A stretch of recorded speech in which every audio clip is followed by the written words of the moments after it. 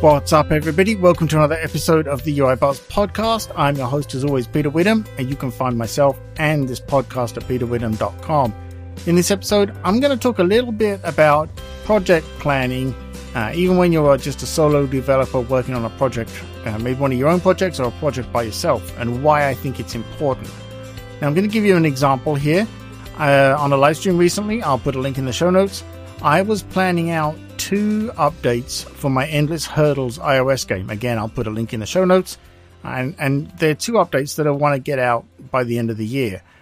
But these ones are very specific to dates because they are themed for particular events. In this case, Halloween and Christmas. Now, what does that mean? Well, unlike normal patches and updates where you can have some flexibility on those dates, right? And maybe you let them slip over time and that's up to you and your choice. But with these ones, because they are set for very specific dates, that means naturally they have to be ready, done, shipped, and available by those dates. Otherwise, what's the point in doing it, right? There's no point in having a Christmas, event if you don't ship it till January. You see what I'm getting at?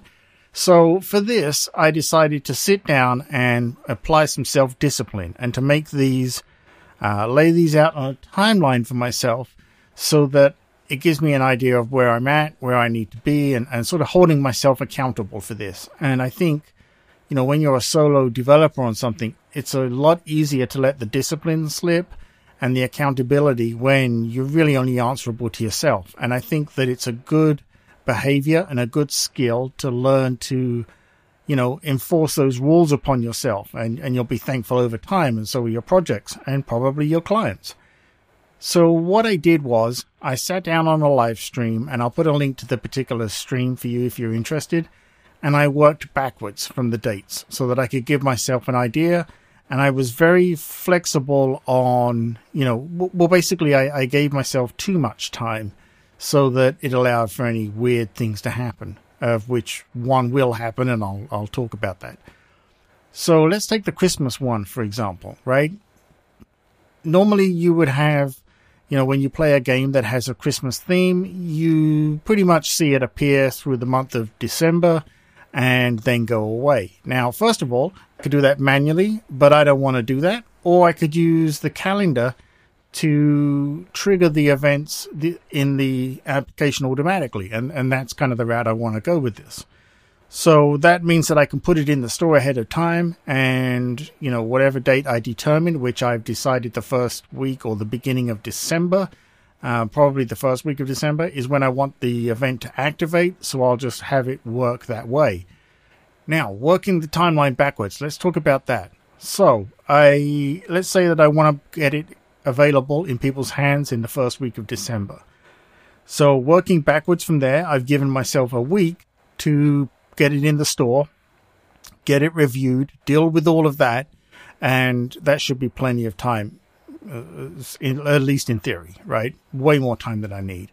Working back from there then, that means that I've given myself a week before that for testing and user testing, beta testing, all of that kind of thing, and feedback and any last-minute gotchas. So that's a 2-week block right there.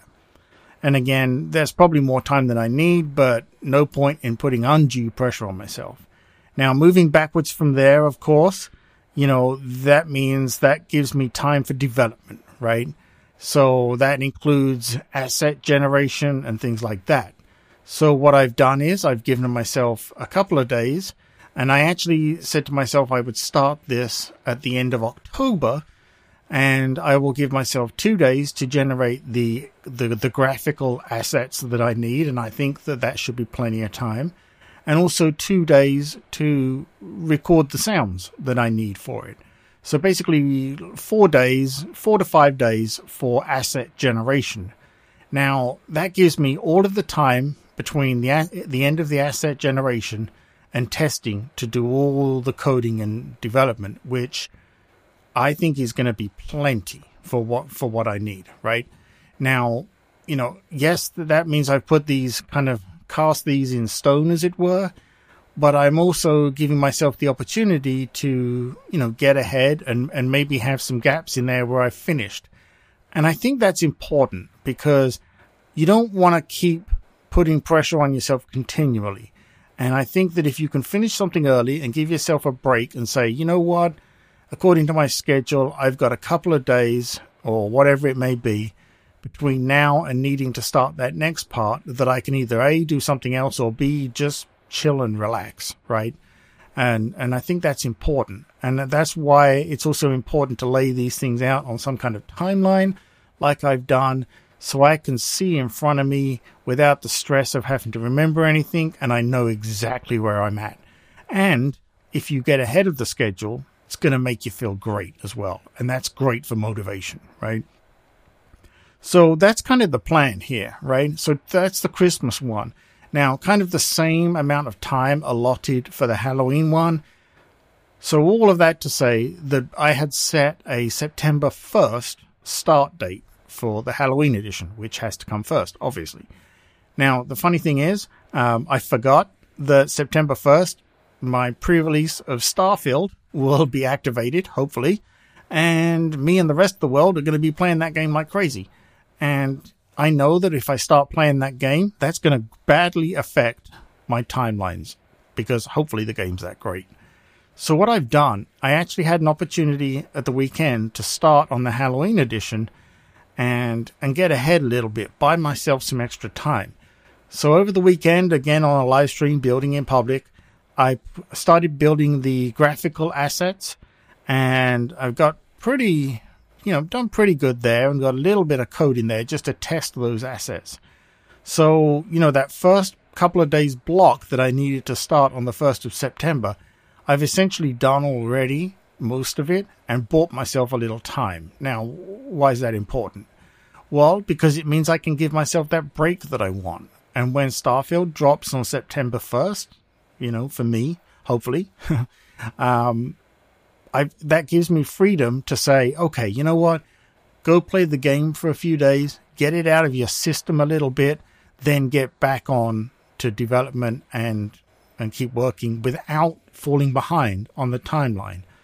And that's kind of what I'm trying to impress upon you here is, by planning these things out and holding yourself accountable and treating them like a true honest-to-goodness kind of project with a little bit of that day job discipline in there, but with flexibility as well, so that you don't end up just sort of hating yourself for doing it. That gives me the opportunity to take a little bit of time in between each session, especially if each block goes quicker than anticipated, to just chill, relax, and do whatever, right? So that's kind of what I got for you in this episode, and I'm hoping this gives you some ideas.